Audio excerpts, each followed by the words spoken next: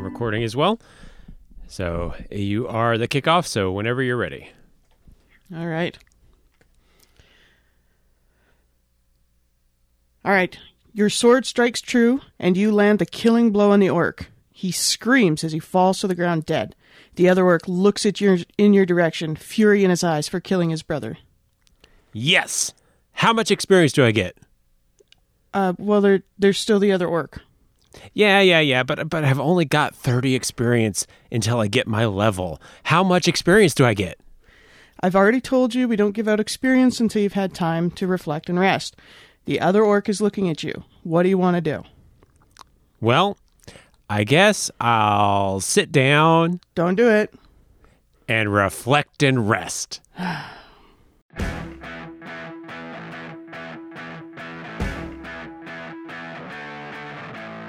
This time on Becoming DM, we're talking about leveling up your characters. Hey everyone, this is John. And Danielle. And we're talking about leveling up, but maybe not in a way that maybe you think of when we think about leveling up. So let's talk a little bit about what exactly it is that we mean. And I think the first thing is talking about different options for how players gain the things they need to do to be able to level up. So I know that most people think of experience as kind of that D&D thing, but there's several other ways to do it. We'll talk a little bit about that. Mm-hmm. Also, the different ways that players advance those levels when they meet the requirements. You know, like when does this level happen? Is it just bestowed upon them? Or, you know, where's that all coming from? Lights come down from the heavens and you feel slightly smarter. Yes. So let's kind of get things kicked off and talk a little bit about how you as the DM can decide when players are ready to level up, right? Mm-hmm. So I think the status quo is experience. I think that's kind of the way that the book pretty much goes for it. Is just experience. You get points when you kill a thing. You get this many points because it was this hard of a thing and you're this level, and those are your points. You need this many to get to your next level, and that's kind of how it's all laid out in a very math-intensive type way. You can run around the sewers and kill rats all day long to get to level 5. Boy. But I mean that does kind of hint into what my next point about this is that if you just do it the way that a lot of people do, where you get experience for killing these things and that's how you level up, it can really encourage murder hoboing and just like, well, we encountered this thing on the road. Let's kill it. I don't even have to talk to it. We're going to kill it because I need the experience or whatever. But there are a couple of ways that you can look to avoid that experience, right? Oh, most definitely. You don't want to. There's 3 different types of encounters, essentially, that you can run into. There are combat encounters. Everybody's quite familiar with those. But there's also 2 others that should also gain you experience, in my opinion. You have your role-playing encounters, as well as your what's termed as exploration encounters.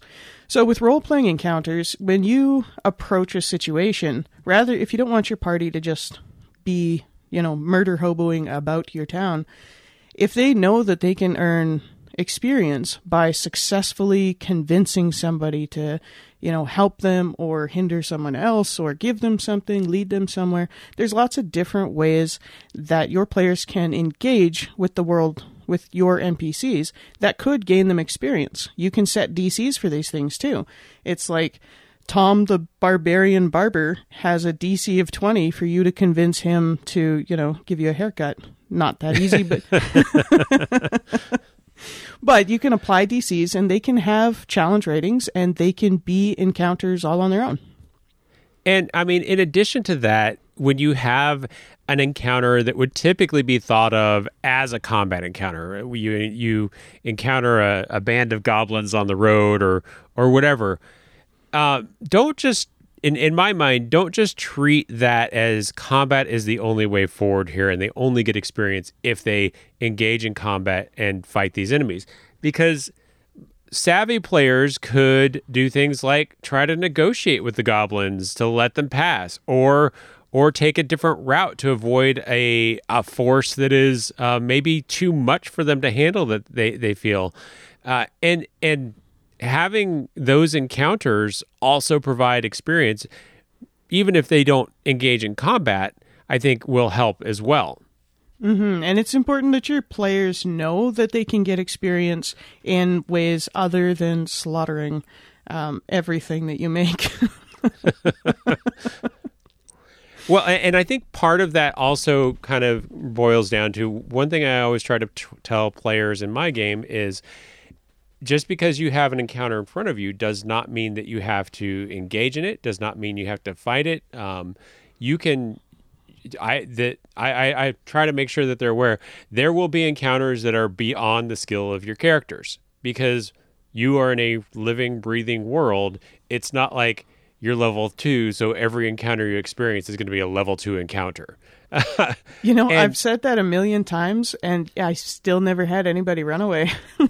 It definitely takes a mental adjustment on the player's part, and I will say that there have been several occasions where they've gotten themselves into trouble as a result of not paying attention to that. But there have been times where they've been like, hold on, we're getting our butts kicked. We're gonna surrender.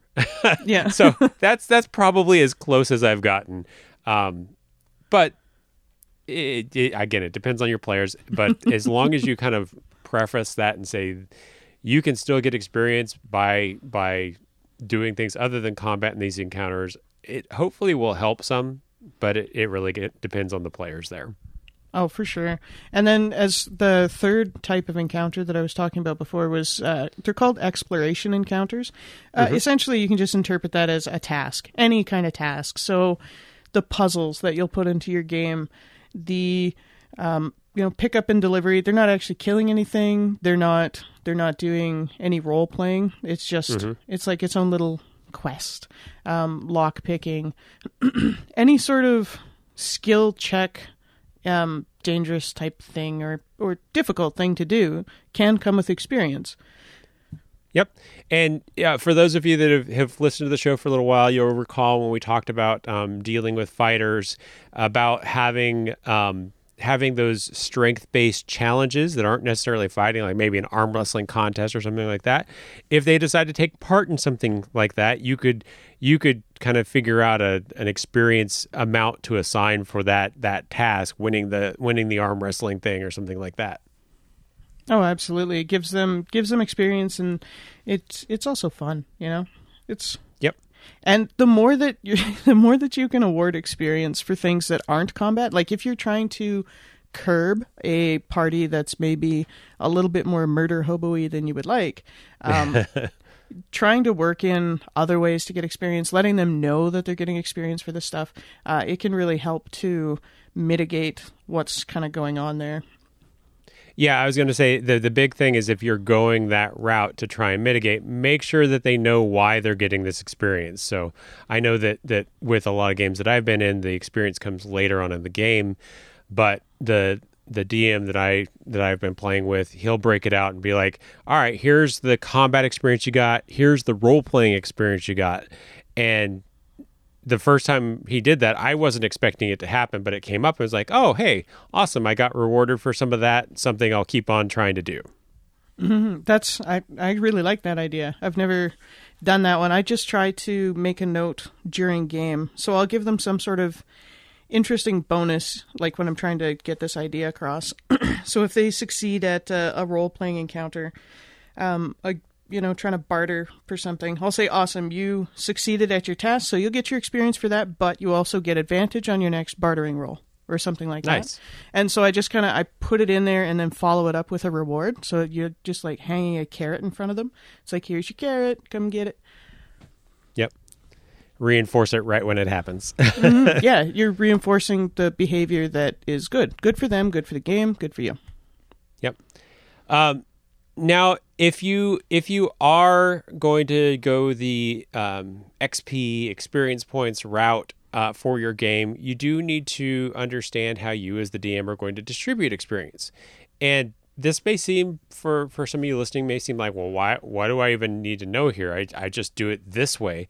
And that may be the only way that you've thought of doing it. But there are a few different ways I've seen dungeon masters kind of distribute experience. One of which is just to kind of have an even distribution of experience where the party all engaged in this thing, so the party all evenly gets a split of it. And I think for the collaborative nature of the game, that makes a lot of sense because you've got characters that are more built towards support or more built towards handling those role play encounters or more built towards combat. And so if you just focused on, hey, who did Bill kill? It may make it very slanted one way or the other.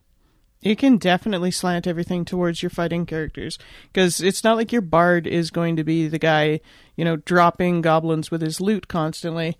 And so he could end up, or your bard, I suppose, could end up suffering in the experience department if you're only awarding based off of, certain things and you're not just, because awarding it as a group, because your bard is there, they're playing their loot and they're helping the fighter get some better rolls and stuff like that, and so they're still participating as part of the party, and so it makes things a lot more even.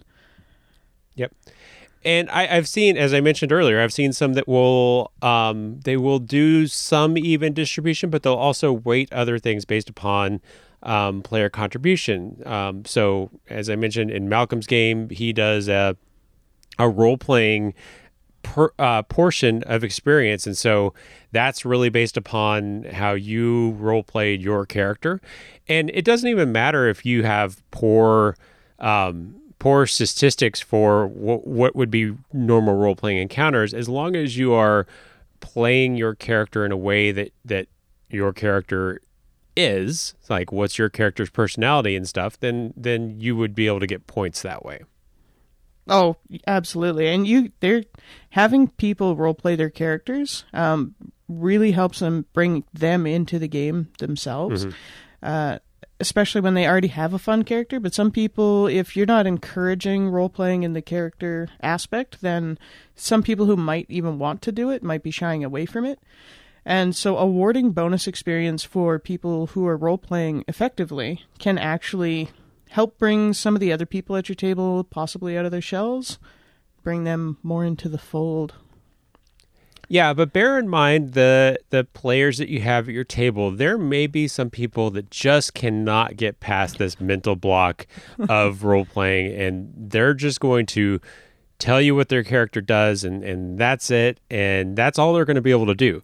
So if you have people at your table like that, keep them in mind so that you're not advancing the entire party beyond them at a much faster rate simply because they just can't get into this mental mindset for some reason. If everybody at the table is interested in getting into that type of game, absolutely do this, because that will encourage everybody to really stay in character and move the ball forward with regards to role play. Oh, absolutely. You definitely have to watch out for those people who really, they like the game, they love the game, but they're not really into the role-playing thing. And so, like you said, you can accidentally start to advance some of the other party members faster than them. And so you'd either want to curb the amount of experience you're giving or possibly come up with some other way to award that particular character more experience. If they're good at something, maybe throw in a couple more of those instances. I've seen some where, not many, but a couple of campaigns where they award bonus experience for the killing stroke of like a baddie or whatever. But again, you can get yourself, this falls back to what I said previously about your bard running around with his loot smashing in goblin heads. It's usually not going to be your bards and your healers and stuff like that who are getting the final kills, and so that will predominantly just cause your hand-to-hand combat fighters, or ranged, I guess, anybody who's actually hitting them, it gives them an unfair advantage on gaining more experience.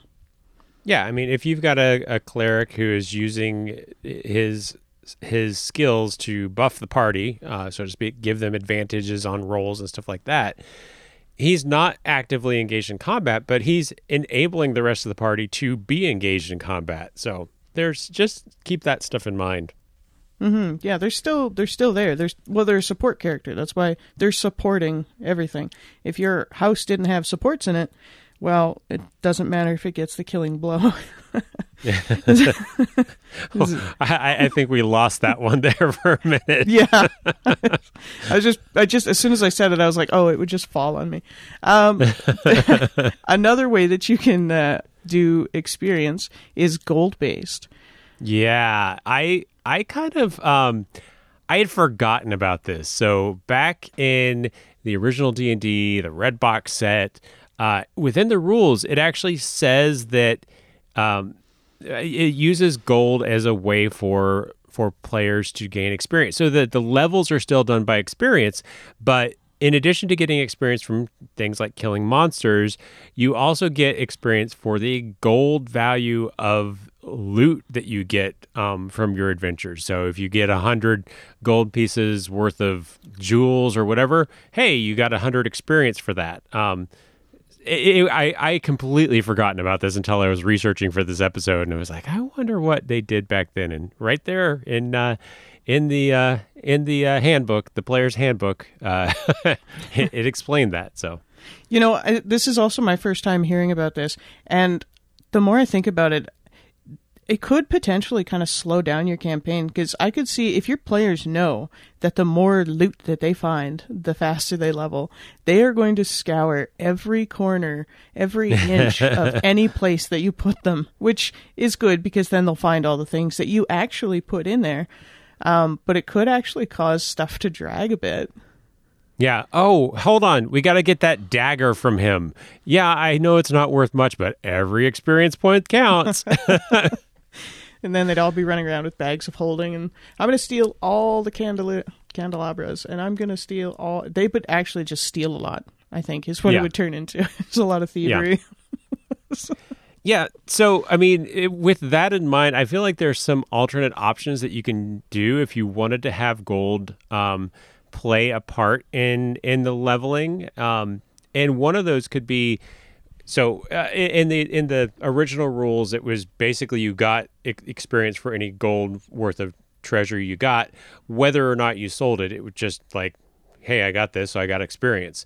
So rather than doing that, I would say that you could do a where they have to trade gold for experience,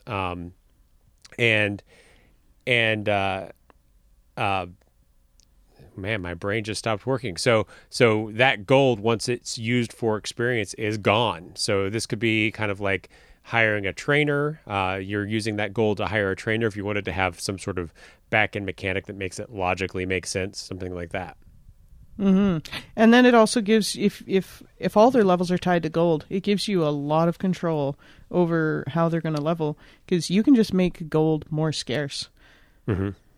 It's like, well, you only found 10 GP, you're nowhere close to leveling.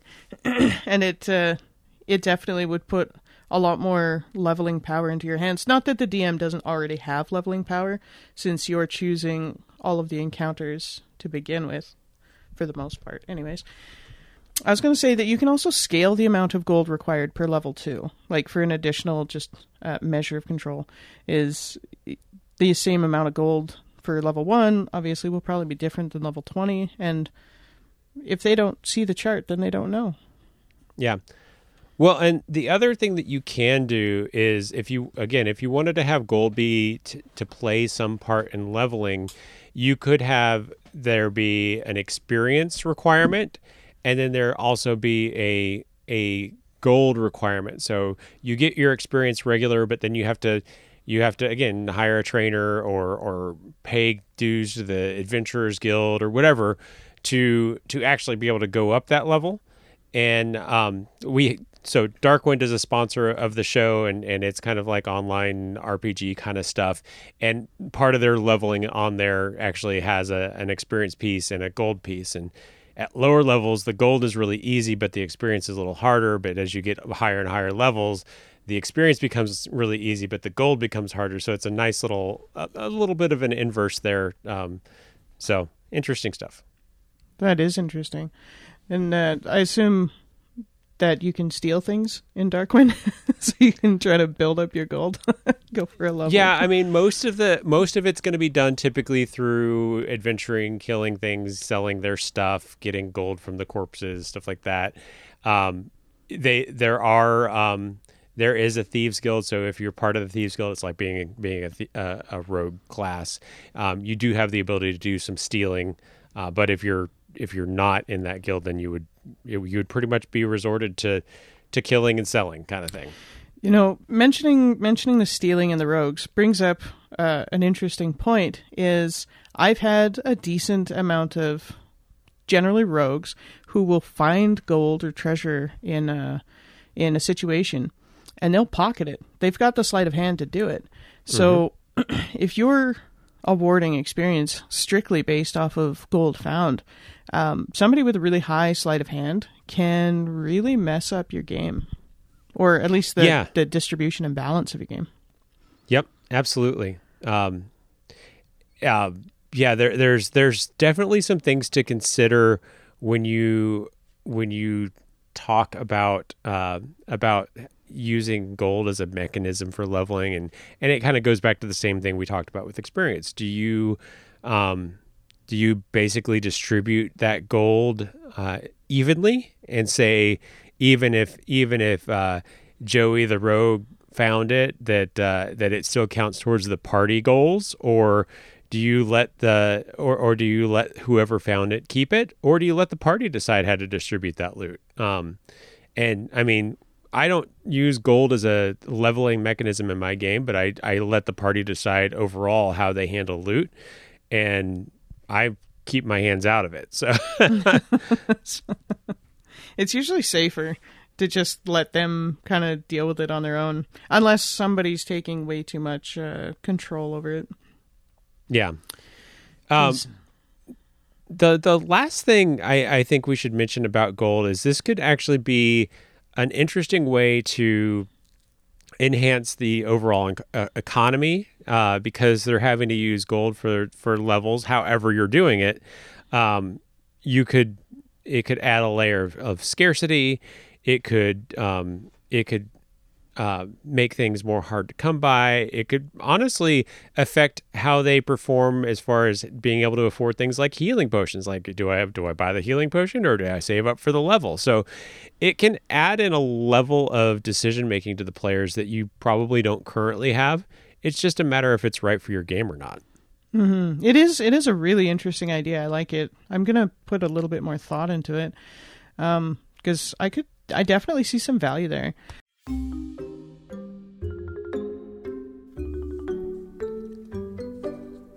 Do you like quests? If so, I have good news for you. Darkwind, the sponsor of this episode of Becoming DM, is full of quests for your character to pursue. Whether it's finding the components to make a potion, dealing with the town bully, assembling an ancient artifact, or just finding a collar for the local stray, there are a lot of quests to check out. And they're all ranked by levels, so you know what you're getting into before you start off. You can play Darkwind and check out all of the quests for free. Just go to play.darkwind.org to start your character today. Now let's get back to the show.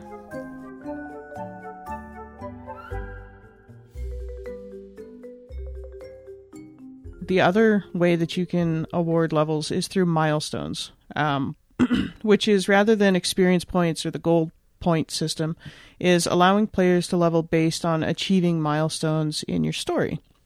So you've got different story plots in your arc, right? And so they have to defeat a nemesis. They can complete different story arcs at whatever schedule you want, really. Because you know roughly how long this story arc is going to take, and we'll have this much in there, and then they'll gain a level, and that's milestone leveling.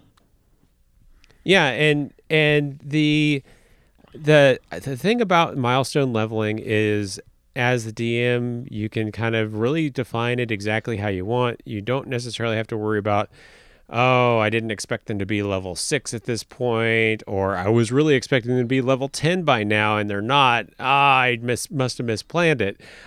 You can really kind of define that for yourself. And you had an additional way to do milestone leveling that hasn't been mentioned yet, which is like defining a nemesis, completing a story arc, all that stuff. What you want to tell us about how you kind of implemented milestone? The way that I implement milestones is I've got a general idea about what my story is, right? And so I break my story into its respective arcs. And then per arc, or per level, I guess, per level, I know that at the end of this level, they're going to have completed, say, one hard encounter, or one very hard encounter, one hard encounter, 3 mediums, and 6 easy to moderate encounters. And so I break everything into nice little bite-sized level chunks, which is helpful for me with my planning of the campaign, is because, number one, I know exactly when they're going to level, and number two, it helps remind me to keep things interesting, keep things moving, because I know how difficult their encounters are going to be, what they're kind of going to run into, and it also helps me keep track on if I'm maybe being a little bit too easy on my players, or maybe a little bit too hard, because they really can't survive too many very hard encounters in a row. Mm-hmm. Yeah, and I think that so I use milestone as well. I will say I'm not very regimented with how I do it. I have in my mind an idea of some larger encounters that I think that the players will probably end up having, and I have a rough target of what level I think they should be for those encounters, and then as they accomplish smaller objectives within the story, whether it's an objective that I made up or whether it's an objective that their actions caused me to have to make up on the fly, I'll keep in mind with how close they are to those larger things, which I'm pretty sure they're going to encounter, and choose when to level appropriately. So for me, it's a little bit more ad hoc, looking at where we're at in the story, looking at where we're going in the story, and looking at what major encounters are coming up to make sure that they're appropriately leveled for those encounters. Because, as I said before, my world doesn't necessarily have leveled for them, but when we're talking about major story points, I do try to keep that in line where it makes sense. And that's the best part about milestone leveling, is you know exactly where they're going to be when they get to, a certain fight, where it's like, well, if they're not level 6 by the time that they get here, they're probably going to die. So it gives you that ability to control and plan. And one of the best benefits, my favorite benefit of milestone experience, is that you don't have to track experience. Oh, yes. Those numbers, that can get to be a lot of math when you do that. It's like we've got 4 level 4s, 2 level 5s. They fought a this. That means X amount for you and X amount for you. And the amount of math, and that's just for like one encounter. And you have to do how many per level. And it's just non-stop math. With the milestone-based experience, then it's just like, okay, they have to do 7 encounters. Once they're done those, they get a level. It's so much easier. Yeah, and the other thing that you can avoid in addition to the math is that you don't have players that are always asking, well, how much experience did I get? I mean, the skit that we did at the beginning of this, while it was on kind of that extreme level of that, I've been in games where after every single encounter, players said, how much experience did we get? And as soon as they got the experience that they needed for a level, they're like, all right, I'm gonna level now. And so like the game would stop at that point while they did all the stuff that they needed for their level. And yeah, that's something that as the DM you could say, we don't give out experience until this point and this and that. But if you are upfront and say, we do milestone leveling, I'll tell you when you level, then you never get the question of how much experience did we get. It also helps take a lot of players' focus away from that, because I only ever did one game where we did experience all the time, and it seems or it seemed to me, that a lot of players became borderline obsessed with the experience, and the problem is that it takes them out of the game, right? They're less immersed in the game because they're too worried about the piece of paper in front of them, and they're not really just letting themselves get lost in the experience and having fun and engaging with the game. They're worried about, adding these numbers on their page and maybe leveling. And like you said, worst case scenario, popping open a book and starting to level in the middle of session. Because some people are not as fast at leveling as other people, especially casters, when they're picking spells. And that can put a big drag in the middle of a game. Yeah, but let's be honest, Milestone is not all rainbows and unicorns. It's not completely perfect. Because there are some things that you do need to consider before you go this route. One, which should probably be top of mind, is that based upon the pace that you as the DM decide for the leveling, for these milestones, you could potentially frustrate players because they, especially with more experienced players who are used to experience, they're used to leveling at kind of a rough pace based upon killing the enemies that they've been killing. So especially if they're experienced, they'll know like, oh, I killed some kobolds. That means that I'm this close to leveling or whatever. And so when you don't hit those targets that they feel that they should be hitting, they can get frustrated. And sometimes if you're going this route, sometimes it helps to have that conversation and be like, all right, well, you guys are about halfway to leveling or something like that, just to have them have some sort of benchmark that they can understand where they're at. If they are getting frustrated, a lot of players, they won't mind. They'll trust you and everything will be fine though. Yeah, give them a little bit of hope. The other thing that I've run into is I set up, okay, they're going to level at the end of this milestone, and for some reason or another, the party keeps getting sidetracked and wandering here and wandering there, and it takes them so excruciatingly long to get to that milestone. Like way longer than it ever should have. But that can also cause it to drag too. You got to be, and I personally haven't even found a solution for that yet. Well, that's where I've kind of basically done a little bit more ad hoc with how the milestones appear. So if they take a sidetrack and they accomplish some sort of side quest mission, that will count towards a milestone. It may not be a full milestone, and it may be where like the milestone I had originally thought they were going to hit comes sooner as a result. They accomplish some other smaller milestone on the main adventure path. But that's what I'll try to do. I'll try to understand that they've made progress here, they've accomplished something here, so that while it may not be a full milestone, it'll be a partial. So the other problem with milestones, though, is so you've got all these people who are accomplishing things. What about people who are absent for several sessions? So you have a character who is rolling with the party, and currently they're all the same level, but they haven't been here for the last 3 days. They missed the entire fight where we, raided the goblin camp, which was the next milestone for, let's say, and they weren't part of it at all, and then how do you manage leveling on a milestone base? Because if you start giving all your players different levels, right? So it's like, well, Tom hasn't been here in 4 sessions, so he's still level 4, everybody else is level 5, but then it gets a lot harder to track for the DM, especially like with your CRs for monsters and fight ratings. Yep.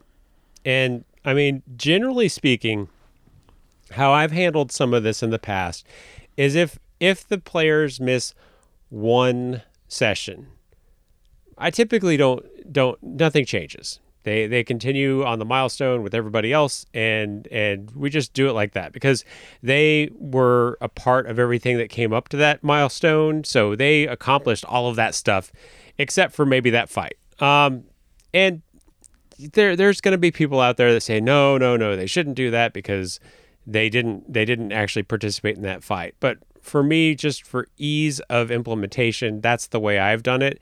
Now, if they got to the point where they were missing 3 sessions in a row, first off, I would have a conversation with them about, hey, are you really still interested in playing this game because you've missed 3 sessions now? and then beyond that, I would have to figure out. Fortunately, I have not been in a situation where that's happened, but I would probably hold them back if they miss that many. Which also poses another risk, right? Because if you have somebody who's, say, their life has just gotten so busy for a little bit that they couldn't and they can't, and your entire party says, well, no, they haven't helped at all, they shouldn't level up with us. But if you start causing gaps and stuff in your party, you could cause the party member who's not advancing with everybody else, you could cause them to quit, right? Mm-hmm. Because that in and of itself can be a rather negative experience, watching everybody else go, and it's not your fault. You couldn't have attended, but you kind of get it because you weren't there, but now everybody's cooler than you. I define all higher levels as cooler. You're so cool. Yeah. And as you watch everybody else progress, and that can be kind of like disheartening, knowing that you are the weakest link. Yeah.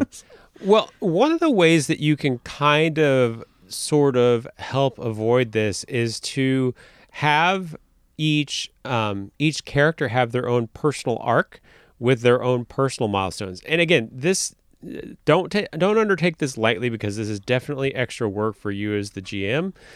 But if you are able to incorporate their backstory and have things that they are looking to accomplish, their characters looking to accomplish, their reason to live, the reason d'etre, or whatever, you can have those incorporate into being milestones, and in that way, the main story arc may not play as much into them leveling. Yes, the main story arc is important because it's the story and moving forward and everything, but also taking into account the things that the character wants to accomplish might be a way to resolve that. Yeah, and that's a super interesting idea, because then you can, even if you have somebody who's missed a couple sessions, you can kind of play into their arc, knowing that you're kind of doing it based on personal arcs. You can play into their arc and bring up scenarios where they can, benefit or make a difference and make a change, and help them to keep up with the rest of the party while still tying everything in with the story and not making anybody feel like you're railroading, and making everything smooth, nice and smooth. I said that backwards. But just to reiterate, proceed with caution, because this will require more effort on your side as the DM, but it can also really get your players more invested in the game, because you've got these specific things that are focused on the backstory that they've put together into their character. So it's a challenge, but it can also be pretty rewarding. And also make sure that you have your party members are actually interested in that, because I've got a fair number of players who I've never seen them write a character backstory ever. Yep. And so this idea would not work for them, because they don't have a personal arc. They have a sword. That's what they've got, and that's what they're doing. Yeah, and I have some players like that, and some of them they've given me like one or two sentences of backstory, and I've just gone with it and expanded that and be like, oh, well, you were in the military? Well, this is the guy that was in the military that was harassing you all the time, and he was your nemesis, and yeah, stuff like that. But again, they have to be into it. Luckily, this guy was into it. Yeah, for sure. So we've talked about how you award levels, but let's talk about the mechanics of the players actually leveling their characters. When does it happen? How does it happen? Things like that. And I think that this can play a part into some of the pacing discussion as well, because how you allow them to do this can mean determine whether or not they immediately level, or they have to spend some time, or what. Or they have to sit down and rest while the orc is staring at them. Hold on. And I think that the first way that you can do this is you can say, all right, players level immediately on achieving the necessary experience or milestone or whatever. And I mean, by doing it this way, you don't have to worry about like any sort of predefined rules. You just like, whenever you hit it, and we're good, right? And there's something like a little bit glorious when you're doing your campaign and your party has worked for the last however many sessions trying to get this crystal up to the top of this mount, and they set it down, and you tell them all, and you put it down, and everyone gains a level, and then everybody's super pumped. It kind of makes the whole moment just a little bit more special. And so that can be fun. But at the same time, as we mentioned before, it can cause the game to grind to a halt, because if you allow them to immediately level up, you can basically have everybody be like, oh, I want to go look at the book. What's the new cool things I can do? And oh, I get to pick feats. And oh, look at this ability score adjustment. Which one am I going to do? Oh, and it can really cause the game just to be basically, all right, I guess we're done. Yeah, it can pretty much just end a session. Levels can end a session, especially at higher levels. Like maybe going from level 1 to 2, well, that doesn't actually take that long. But if you've got somebody leveling from like level 10 to level 11, yeah, there's going to be a significant time gap for how long it's going to take them to, actually level their entire character. Yeah, so what I actually do in my games is kind of like a modified immediately. So I will tell them at the end of a session that they leveled. So it's immediate in that they don't have to do anything else to get there, but wait for the end of the session. And then before the next session, they can do all of their character building crap. And then it doesn't interrupt the table. Yep. Another way that I've seen is requiring a long rest. So it means you can't level in the middle of action as the skip before where he just sits down, but you have to be in a resting moment. And story-wise, you can tie that in by saying that, they're resting and reflecting on what they've learned and to reach a higher level of understanding. Yeah, and this is in the game that I play with Malcolm. This is how he typically addresses it. You have to have a long rest to do it, and just goes from there. And for that game, I think it makes a lot of sense. But if you wanted to take it a little bit further than just a long rest, you can require them to be out of hostile territory or maybe even in a town to rest, because it's like having a long rest, but there's a little bit more of a burden, because the logic behind it is if you're in that hostile territory, you might not actually have the time to reflect and think on it, because somebody may just like attack you in the middle of the night while you're reflecting, and then all your reflection is gone. Yeah, and it's like having a milestone in a way, because they have to get to a place to make the thing happen, right? And so it's kind of like its own milestone. But you can use it with any of the leveling schemes above. It's like just because they've hit the gold requirement or they've hit the XP requirement or they've achieved a milestone, they still need to get back out of hostile territory to a nice safe spot where, nobody's going to be attacking them while they're reflecting, and they can do their level at that point. And you can still provide them information that, hey, once you get outside of hostile area and you can spend some time, you'll be able to level, so that it's not this kind of guessing game of, well, do we get out of here so we can level? And then you get out of there and you don't level. But it'll let them know what the status is so that they can kind of make plans accordingly.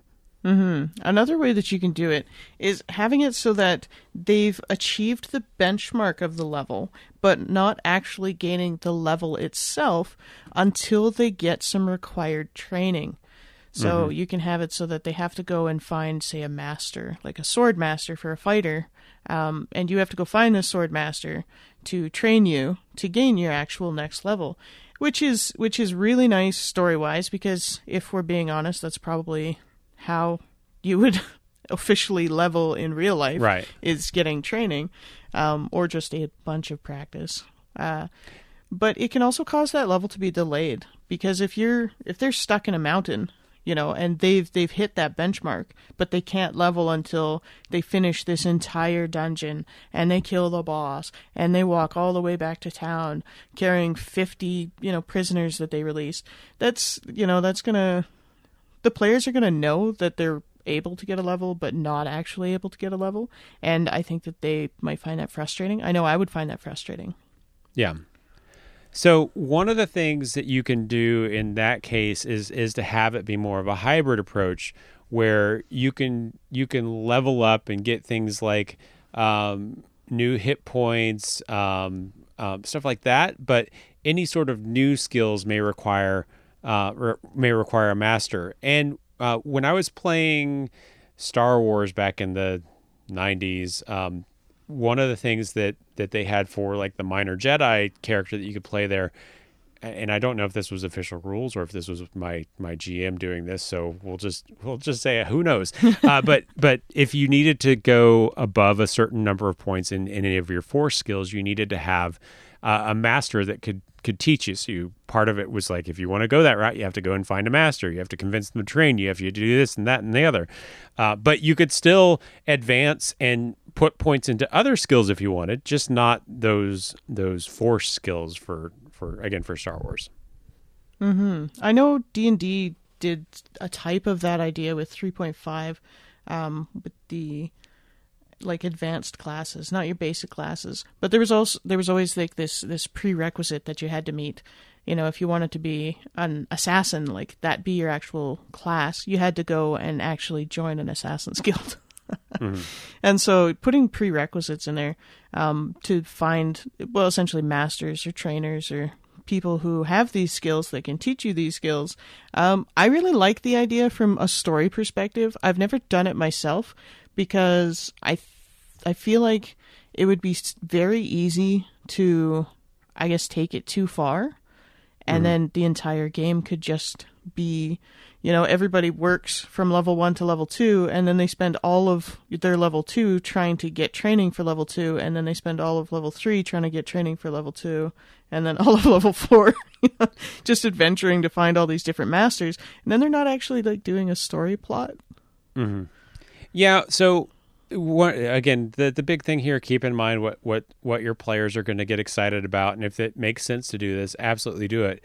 One of the things that you can do, again, this is kind of an additional burden on the DM, is you could have little short one-on-one sessions in between your big sessions. You could even do this via text message or Discord or something like that, where you're just exchanging text and doing play-by-post kind of thing.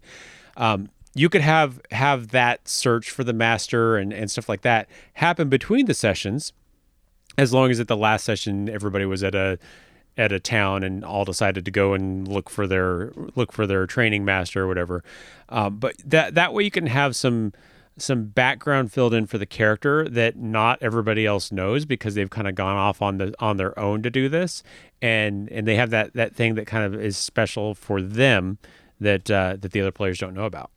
Mm-hmm. Which is a really, really interesting thing to do. And it also gives you some nice one-on-one time with the players.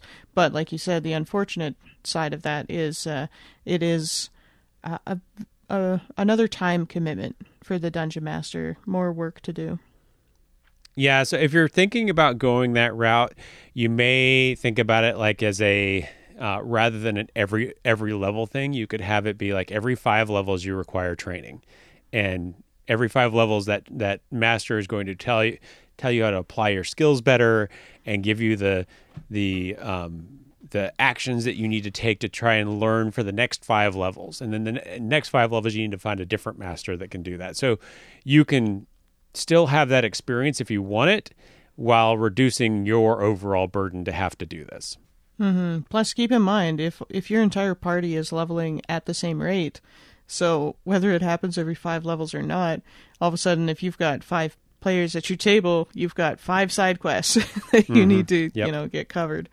And that's a lot of time. It would be really interesting, and I think the players would really appreciate it.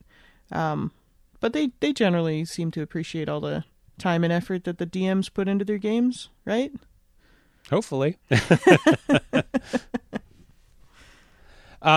The last thing on this requiring a master, it could tie back to that needing gold for levels that we were talking about before. So if you wanted to implement some sort of gold requirement for your levels, having them have to train with the master to finish up the level could be just that thing, where the more complex the skills, in other words, the higher the level, the more it might cost to hire this master, because they're more in demand, because they're more skilled, whatever.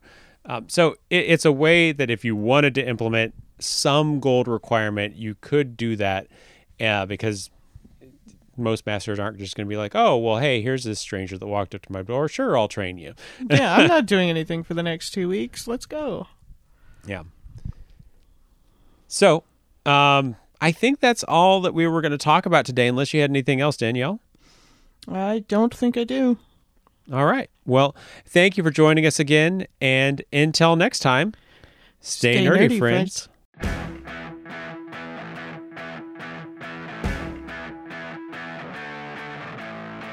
Thanks for joining us again. Make sure to share the show with friends to help grow our audience. You can find us on Facebook at facebook.com/becomingdm. On Twitter, Instagram, and Pinterest, we are Becoming DM. And our website is becomingdm.com. Becoming DM is produced by John Welsh and Danielle Tremblay. The show is edited by John Welsh. We'll be back in 2 weeks. See you then.